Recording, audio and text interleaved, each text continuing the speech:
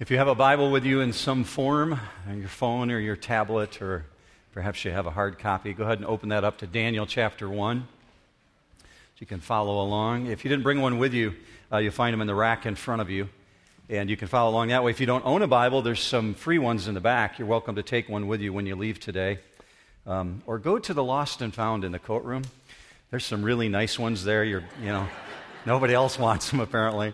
I mean, really, there's one that's been there at least 2 years now, so have at it. Just don't tell the owner I told you that, okay? So Daniel chapter 1, we're going to get kind of a big picture view, kind of wrapping up the Heroes series. I told people last week where we're headed after this. We're doing a short 3-week thing called You Asked For It, and it's really your response. If you want to send a question in, something you'd like to hear being taught on during that 3 weeks, that's what's that about. It's called You Asked For It, and there's an email address that's been set up for the church called questions@newhopehazlitt.com. So if you have a question, something that you'd like to hear being taught on, go ahead and send your question in. Questions@newhopehazlitt.com. But do it soon. Would you do that? Because I don't want to get the questions like the day before I got to teach, right? Okay, so do it soon, and that's in 2 weeks. We'll be starting that You Asked For It series, and you get to play a role in that. So this big picture is that we get a whole new view of what a hero looks like this morning. We've seen a willing hero when we saw Noah, and we saw an unwilling hero when we saw Moses, and we saw an unlikely hero when we saw Gideon, a very timid hero when we saw Esther, and super bold, I mean like off the charts bold, David, bold hero. This morning, what you're going to look at is an individual who doesn't fit into categories as we know them. He reaches a place very few people have ever understood. As we've looked at each one of these heroes, I've come to this understanding that in every single case, it is not the nature of God to put up caution tape around their life. You may have opened up your bulletin this morning already and found that there's a piece of caution tape inside your bulletin and wondered, what's that there for? You're thinking maybe Mark's going to talk about the building campaign or something. Well, it's for more than just a bookmark, and it's not about the building campaign. The deal is this.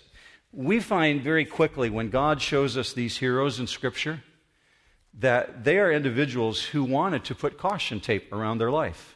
They put it up just like we would be tempted to do because it's human nature. But we see that our God never puts up caution tape. As a matter of fact, when He calls them to something, He wants them to go boldly into the opportunity that He's put before them. So what we have to recognize is it's human nature to put caution tape up for ourselves to keep us from going into certain circumstances, but God doesn't do that with His heroes. The reason it's in your bulletin, I'll come back to in a little bit, and we'll save that for later, but I want to use it as a reminder in your own life, and I'll explain why. What you're going to discover about Daniel this morning is this is an individual who lived with absolutely no caution tape around his life. He's an individual who boldly went into the things that God had presented before him. Now, you might wonder, what does God think of Daniel because of that kind of behavior? I want you to see a verse that most people have never seen. Most people have never bothered to read the book of Ezekiel. But Ezekiel recorded something in chapter 14 about God's view of Daniel. Let me show this to you. Ezekiel 14, verse 19. God said, "If I send pestilence into a land and pour out my fury upon it in blood, to cut off from it man and beast, though Noah, Daniel, and Job were in it, as I live, says the Lord God, they shall deliver neither son nor daughter. They shall but deliver their own souls by their righteousness." An amazing thought. How'd you like to have God say that about you? This one has such an impact on people around him, lives his life in such a righteous way, is so significant in the culture that he's part of, that individual, I would destroy the earth, but not that one. An amazing thought that God has listed these three individuals right there saying, I'd take everybody out. If they were unrighteous, but Noah, Daniel, and Job alone, I'd preserve them. That puts this guy in a whole new category, doesn't it? He's like something you never rarely see. He's an individual who rises to the surface. Now here's the truth, coming back to this caution tape thought again. Our God seems to allow situations to become what appear from a human perspective impossible. What Moses thought was absolutely impossible. What Gideon thought was absolutely impossible. What Esther thought was impossible was really impossible before God put his power on display. The reason I bring that up is this. In each situation, from Noah all the way to Daniel, you see these very significant heroes are called to do the things they're called to do because of the culture that they live in. In other words, the culture that they're in is so averse to God that God doesn't remove them from the situation, but rather he expects them to thrive in the midst of the situation, to succeed in the midst of culture. Why?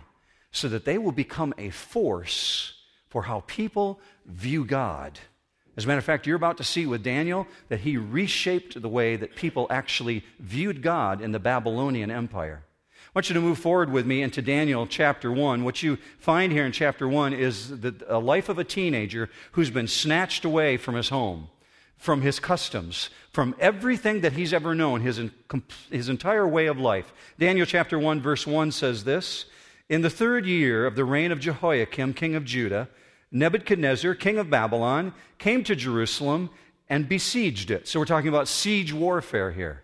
In 2 different kings. It's not one king with a really long name. You're talking about the king of Judah, or Israel, and the king of Babylon, Nebuchadnezzar, a very significant individual in human history. And from the view of human history, we would look at this and say, well, yep, that's the 605 BC siege of Jerusalem. That's one of 3 that Nebuchadnezzar brought against the people of Israel. It was part of the Babylonian expansion policy.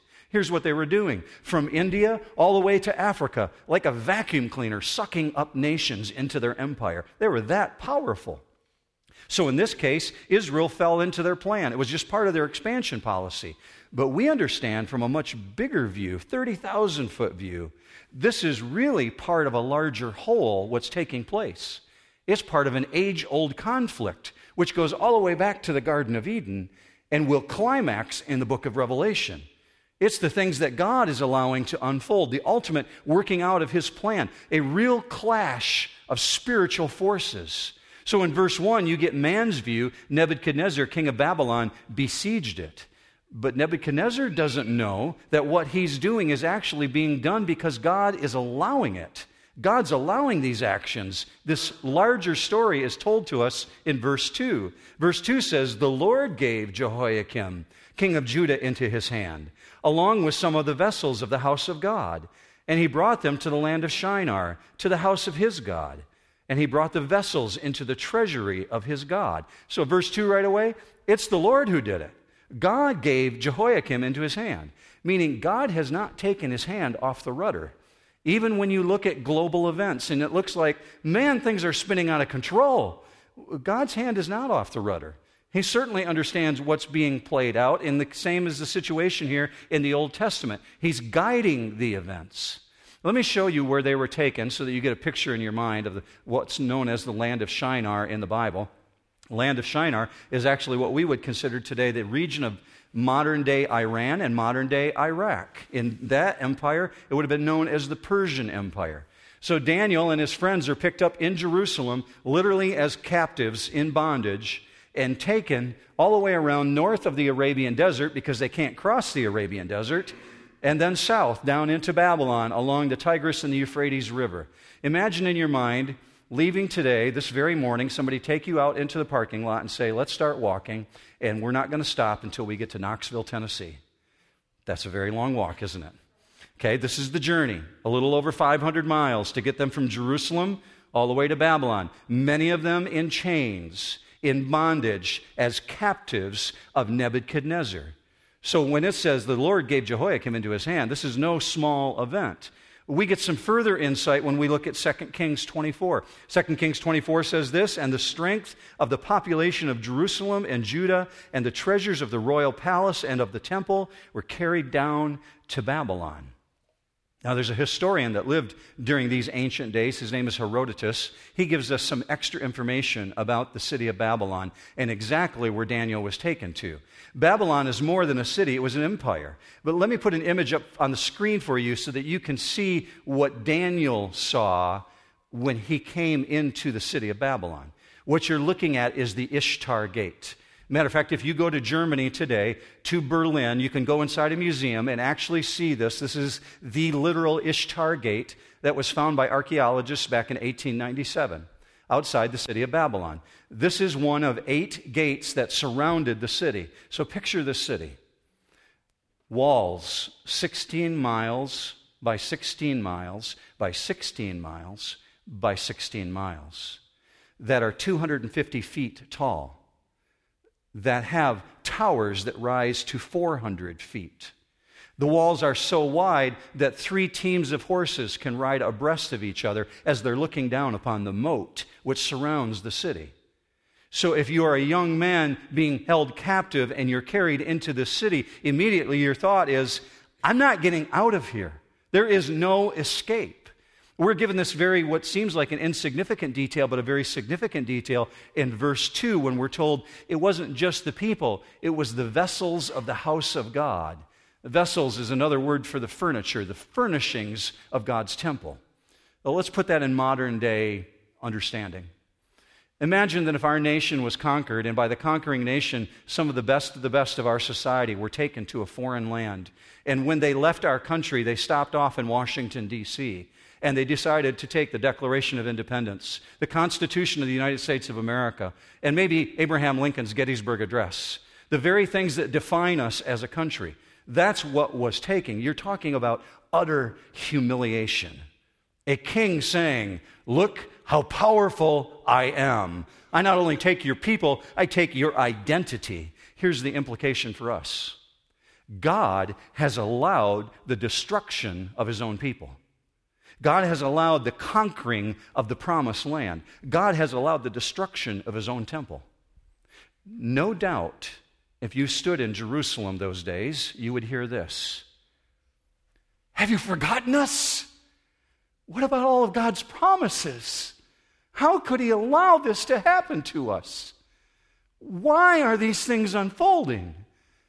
Now, that would be man's view, but we're looking at God's view this morning, so God's view is different. Look with me on the screen. He gave warnings. Isaiah 39 was a prophecy prior to the conquering of Jerusalem. It says this in chapter 39, Behold, the days are coming when all that is in your house and what your fathers have accumulated until this day shall be carried to Babylon. Nothing shall be left, says the Lord. And they shall take away some of your sons who will descend from you, whom you will beget, and they shall be eunuchs in the palace of the king of Babylon. See, what you are witnessing in this story is God's absolute sovereign rule over world events. And woven into this global event, right into the fabric of it, is the story of this teenage boy who finds himself caught up in the midst of it. Young Daniel here most likely never saw his parents again. He's very likely between 14 and 16 years of age. And the problem with Daniel is he has an image problem. Most of us think of him as a really old man, right? We think of him as like Daniel in the lion's den. He's got this long white beard, long flowing robes. He's the oldest 16-year-old you've ever seen. In this case, in Daniel chapter 1, he's young. He's just a teenager. He's been under his parents' care. So verse 3 gives us this zoom lens, drops from 30,000 feet right down to ground level. It says this, Then the king ordered Ashpenaz, the chief of his officials, to bring in some of the sons of Israel, including some of the royal family and of the nobles, youths in whom was no defect, who were good-looking, showing intelligence in every branch of wisdom, endowed with understanding and discerning and knowledge, and who had ability for serving in the king's court. And he ordered him to teach them the literature and the language of the Chaldeans. So behind the scenes, families have been shredded. They have been ripped apart because the king is ordered to bring in the sons of Israel, meaning they're no longer under the parents' care. They're now captives here.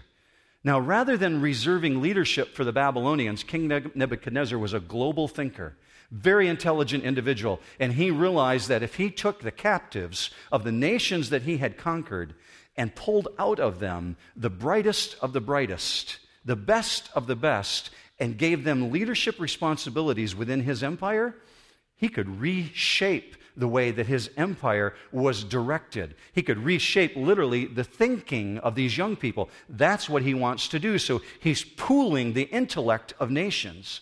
So Daniel's no longer surrounded by the things of God. He's no longer surrounded by a family who's rearing him in the right way. His family, his society, completely gone. We don't know how many young men met these demanding standards to be accepted into the Royal Academy of Babylon. But verse 4 gives you the specifics. It says, they're youths who have no defect, who are good-looking, who have intelligence, capable of operating within the king's presence. So Ashpenaz has some very specific responsibility. He's got to look for some individuals who represent B'nai. B'nai is a Hebrew word. You see it on the screen. And it means cunning, not in an evil way, but cunning in such a way that they can devise solutions to problems. Super sharp individuals, like MIT level individuals, like Harvard Law School type individuals. Very, very bright. What's he going to do with them? Verse 4, it says he's going to teach them the literature and the language of the Chaldeans, philosophy, law, mathematics, science, astronomy. All you have to do is begin to think of the Magi who showed up when Jesus was born in Bethlehem. Magi who came from the east. Where did they come from? From the land of Persia. Where did they descend from? From the Chaldeans in Babylon. Individuals who were very, very well informed about what was going on in the world. And Daniel's going to have to learn Aramaic, Assyrian, Akkadian. He's going to have to master several languages because he's got to operate in the king's presence. And one other detail, not told in the Bible specifically, but historians have told us, any young man coming into the presence of the king who was to serve the king was made into a eunuch, meaning he was emasculated. His manhood is removed. So stop and think for just a moment of a 14-year-old to 16-year-old that you know and consider what they're up against in this setting. Suddenly there's no going home. There's no summer vacation. There's no escape. There's no going back to your parents saying, I don't want this. Dorothy can't click her shoes together and say, I don't want to be in Oz anymore. There's no getting out of it. So you have to learn to adapt. Go forward with me to verse 5. The king appointed for them a daily ration from the king's choice food and from the wine which he drank, and appointed that they should be educated 3 years, at the end of which they were to enter the king's personal service. So 3 years of the king's diet. Sounds pretty good, right? But it's contrary to God's law, because God's law was very specific about what you could eat and what you could drink for a Jew living at that period of time. Why is that so significant to Daniel? Because everything that went before the king first showed up at the foot of the god Bel, or the god Marduk. Those are the gods that they worship. So they would literally bring the king's food on a platter, put it at the feet as a sacrifice of the gods they worshiped, and then lift it up and bring it back to the king for the king to feast on. So if Daniel ate this, he would be defiling himself. Now, the king has a well-formulated systematic plan. Take the outstanding young people of the nation, and overcoming them by force is not adequate to help accomplish what he wants to accomplish. So here's what he's going to do. Separate them from what they know, provide them with new opportunities, give them a sense of abundance so that he can reshape their thinking. He's got a really long-term strategy. So how does Daniel counteract this? Verse 6. Now among them from the sons of Judah were Daniel, Hananiah, Mishael, and Azariah. Then the commander of the officials assigned new names to them. And to Daniel he assigned the name of Belteshazzar, to Hananiah Shadrach, to Mishael Meshach, and to Azariah Abednego. You ever had anybody call you names in school? Give you a label that you didn't want? Usually something really derogatory to humiliate you, right? To cause people to see you in another way and letting them know that they've got power over you. Name calling, it's as old as time. That's what you see going on here. What I really want you to see is these 4 names. I'll put them up on the screen for you so that you understand what's being changed here. Daniel, his name means God is my judge. My judge is El. My judge is God, Yahweh. They're telling him his name is Belteshazzar, meaning now he's going to serve as Bel's prince. Well, who is Bel? It's the god of the underworld. See, each of these name changes were to identify these young men with the gods that they worshiped. Why? So that they would change their identity. Hey, Belteshazzar, come here. Every time you hear your new name, causes you to think, I'm a Babylonian, I'm a Babylonian, I'm a Babylonian. So Nebuchadnezzar successfully destabilizes Israel. He separates the cream of the youth. And what you find is at the very beginning, Daniel faces a clear issue that you struggle with every single day. How do I be spiritually distinct, yet culturally relevant? How can I be separated unto God and honor God with my life, yet be relevant in the culture that I live in? That's what you find Daniel facing right here. So we're told this in verse 8. This is how he does it. But Daniel made up his mind that he would not defile himself with the king's choice food or with the wine which he drank. So he sought permission from the commander of the officials that he might not defile himself. So we got this young hero with a key element. The same thing we talked about with David last week. David had personal resolve. Daniel has personal resolve. Now, worldly wisdom would say, what's wrong with you, Daniel? God brought you here. He's provided these opportunities. He certainly knew that you were going to be offered the king's food, Daniel. I mean, what's the big deal? Why do you have to be so obstinate? Why can't you be more tolerant of other people's views of God? What's your problem?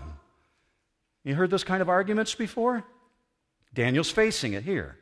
See, too many of our generation would find excellent reasons for compromising. Those are pretty good, sound, intellectual reasons why you could compromise. When do you decide to take a stand, though?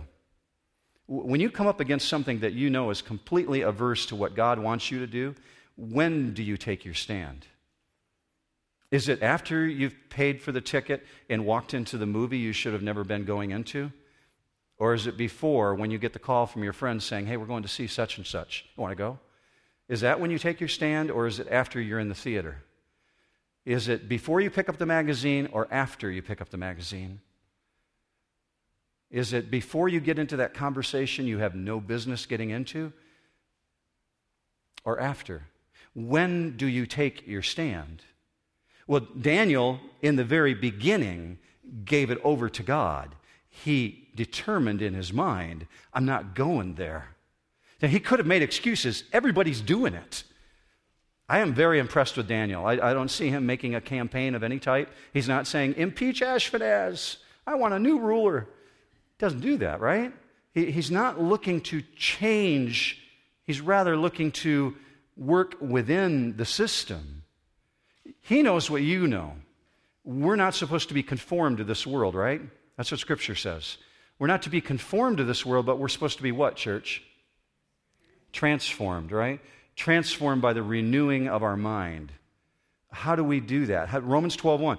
Do not be conformed to this world, but be transformed by the renewing of your mind. How do you do that? Well, part of renewing your mind is developing the right attitude towards the situation that you're in. So what does Daniel do? Verse 8, it says, he sought permission from the commander. He sought permission to do something he already knew that God had said, this is the way you're supposed to act. When the food was put before him, he didn't have to say, God, what's your will in this? Should I eat it or shouldn't I eat it? God had already said no. So he already knew. He didn't have to pray about it. He just went to the commander and said, well, how do I act in this situation? Because I can't eat those things. He knew it was forbidden. Here's what's going on. The Babylonians can change Daniel's home. They can change his textbooks. They can change his menu. They can even change his name. But they can't change his heart. That's what can't be changed in you. If you belong to Jesus, you've got this resolved capacity to you to make up your mind, just like you did see here with Daniel. Here's the result. Verse 9, because Daniel honored God. Verse 9, now God granted Daniel favor and compassion in the sight of the commander of the officials. So Daniel's under some pretty intense pressure. Would you agree? It really is. He's under intense pressure because he knows God's word, but he knows what society wants him to do. And so he's trying to figure out, how do I manage myself in the midst of this situation? Now, verse 9 tells us he obviously has earned a really good relationship with his leader, the person who's over the top of him. But he still has to approach him with humility and with tact. So if you're facing temptation on a daily basis in your life, and you're wondering, how do I defeat that issue? You can look at Daniel in verse 8 and verse 9 and see this model of how he deals with temptation. First of all, verse 8, it says, Daniel purposed in his heart. He's really decisive. Daniel's got humility when he comes to the situation. He's requesting permission to manage the situation. But there's a thing that he has that most people miss. He has a sense of expectation. A sense of expectation that God's going to intervene. See, when you live your life in such a way that it is for God, it produces a sense of spiritual confidence that God is going to act. Look with me at verse 10. And the commander of the officials said to Daniel, I am afraid of my lord the king, who has appointed your food and your drink. For why should he see your faces looking more haggard than the youths who are your own age? Then you would make me forfeit my head to the king. Guy really knows his employer well, right? He understands what the potential is here. So he's afraid to change the king's orders. It's your diet, Daniel. It's my head. Okay? So let's understand, you're bringing danger on me. Literally in the Hebrew text, that's what it says. But you and I understand Proverbs 16:7. God reminds us that when our ways please the Lord, he makes even our enemies to be at peace with us. That's God's promise. So Daniel's a person like that. His ways please the Lord. So Daniel knows that no doesn't always mean no. We saw that last week with David. David went to Saul to convince him to let him fight Goliath. Saul argued with him and told him no. But David knew no doesn't always mean no. Daniel knows that. Look with me at the next verse, verse 11. But Daniel said to the overseer, whom the commander of the officials had appointed over Daniel, Hananiah, Mishael, and Azariah, please test your servants for 10 days, and let us be given some vegetables to eat and water to drink. Then let our appearance be observed in your presence and the appearance of the youths who are eating the king's choice food, and deal with your servants according to what you see. Daniel's proposed a really solid solution here. It's just a 10-day test. In the scheme of things, over a 3-year plan, this is not very long at all. Verse 14, so he listened to them in this matter and tested them for 10 days. Now that he listened to them is very significant in the sense that Daniel had earned the right to be heard, that this supervisor is willing to listen to him, but there's something more significant here. What Daniel is asking for requires a miracle, a reversal of the laws of nutrition. Let me show you why. Go forward with me to the next verse, verse 15. At the end of 10 days, their appearance seemed better, and they were fatter than all the youths. Now, fatter in this sense is not what you're thinking of in terms of lots of fat or plumpness, but rather in the Hebrew language, it means a very good color to their skin, very fleshy in their appearance. And they were fatter than all the youths who had been eating at the king's choice food. So the overseer continued to withhold their choice food and the wine they were to drink, and kept giving them vegetables. The word that's used here in other translations is the word pulse. It's sireh in the Hebrew language, and it actually means seed. So I know that what you're thinking of right now is carrots, right? And potatoes and green beans. And if you're a vegetarian, you could say, I could do that for 3 years. Could you do 3 years of oatmeal? See, the seed that he's talking about here is really a ground seed. It's oatmeal. Morning, noon, night. Now, for the first day, that's not so bad, right? I could do this. I got this. Second day? Third day? Seventh day? How you doing? 14 days, 21 days, 60 days? 5 months, a year and a half, 2 years? 3 years? There's a very interesting word that's used here in this verse. It's the word nasa in the Hebrew language. And it says they continued presenting the food to them. It literally means they took the king's banquet food, put it down on the table in front of Daniel, and said, how you doing? You giving up yet? And then took away the king's food and put oatmeal in its place. How do you do that when you're 15, 16. I know the appetite I had as a teenager. I know the appetite my sons had as teenage boys. How do you do that? Except for that kind of resolve that you determine in your mind that you're going to go God's way.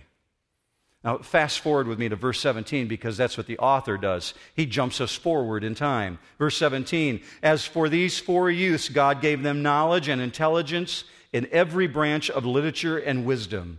Daniel even understood all kinds of visions and dreams. So they got intellectual capacity, not because of their diet. Don't go out of here today thinking if you eat oatmeal for 3 years, you're going to get into MIT, okay? That's not what we're talking about here. It's because they were faithful to God. Their commitment was after God's own heart. They chased after Him, and God rewarded them. Daniel's even able to interpret dreams. It's the same gift that God gave to Joseph. You see that earlier in the Old Testament. So go forward with me to verse 18. It says this, then at the end of the days which the king had specified for presenting them, the commander of the officials presented them before Nebuchadnezzar. So I'm sure it's like this, Ashpenaz, bring in the boys. I want to test them.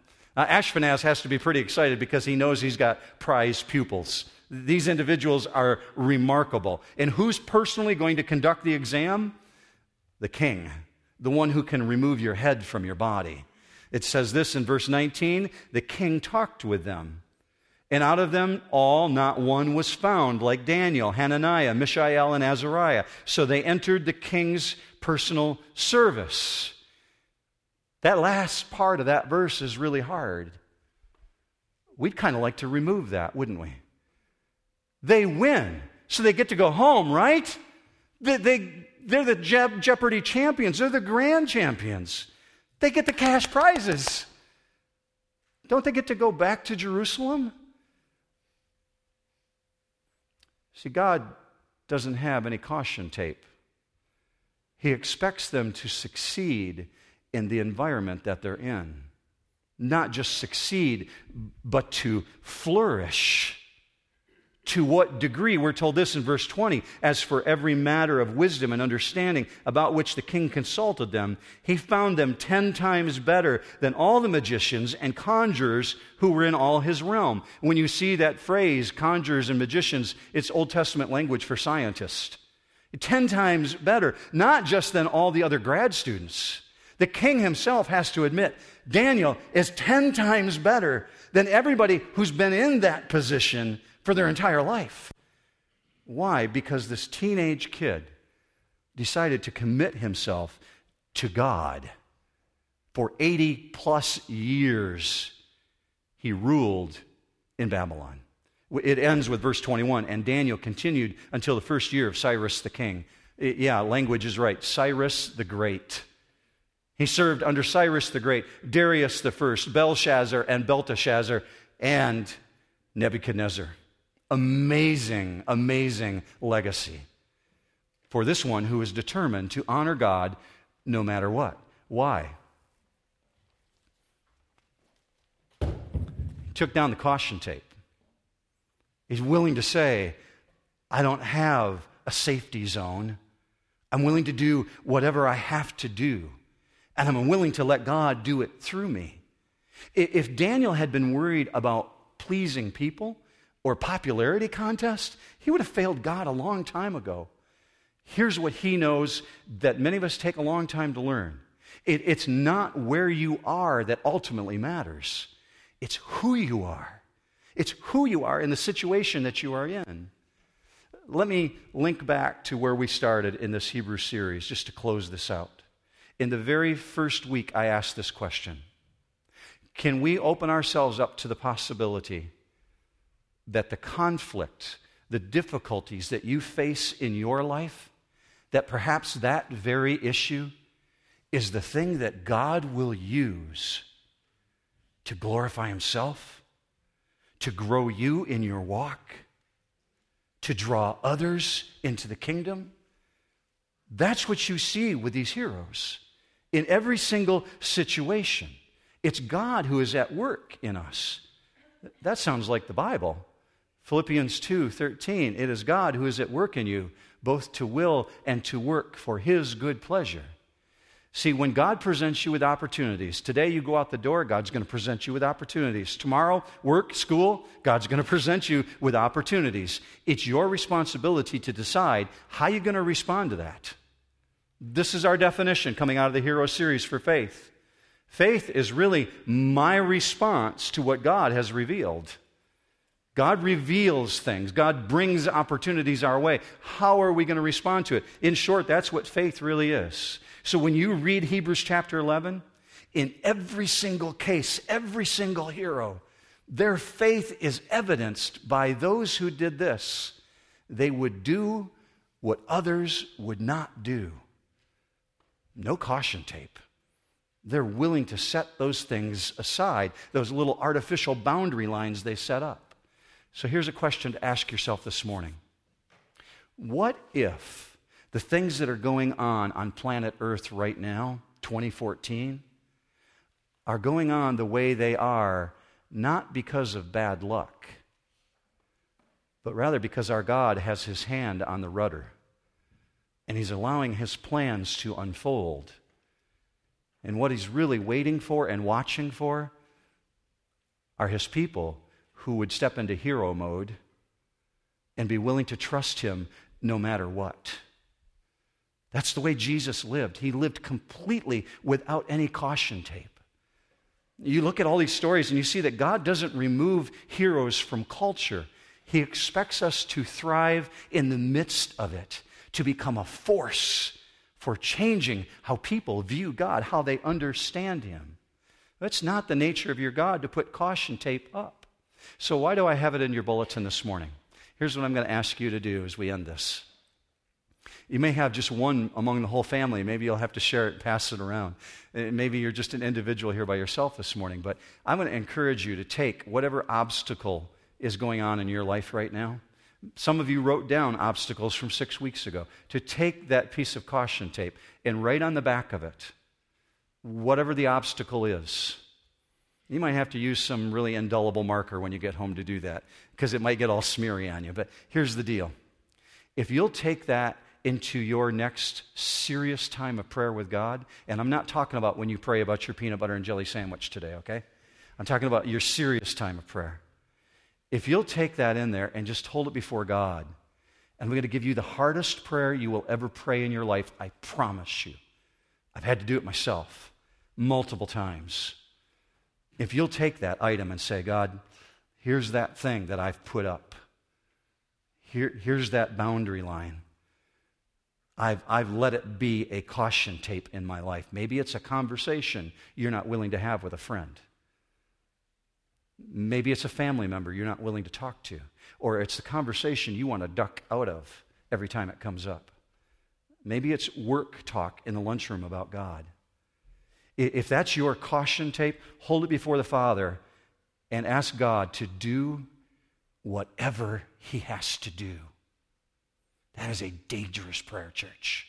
If you mean it sincerely, God will take you up on it. That's why it's so dangerous. I've had to do that. Father, I can't fix this. Do whatever you have to do. God will take you up on it. So that's why I say the next time you're serious in your prayer, go before the Father and just know this, church. It's Jesus working through you that accomplishes it. You're not on your own. You're not in a do-it-yourself project, right? You got that. It's God working through us. But it requires you to be surrendered.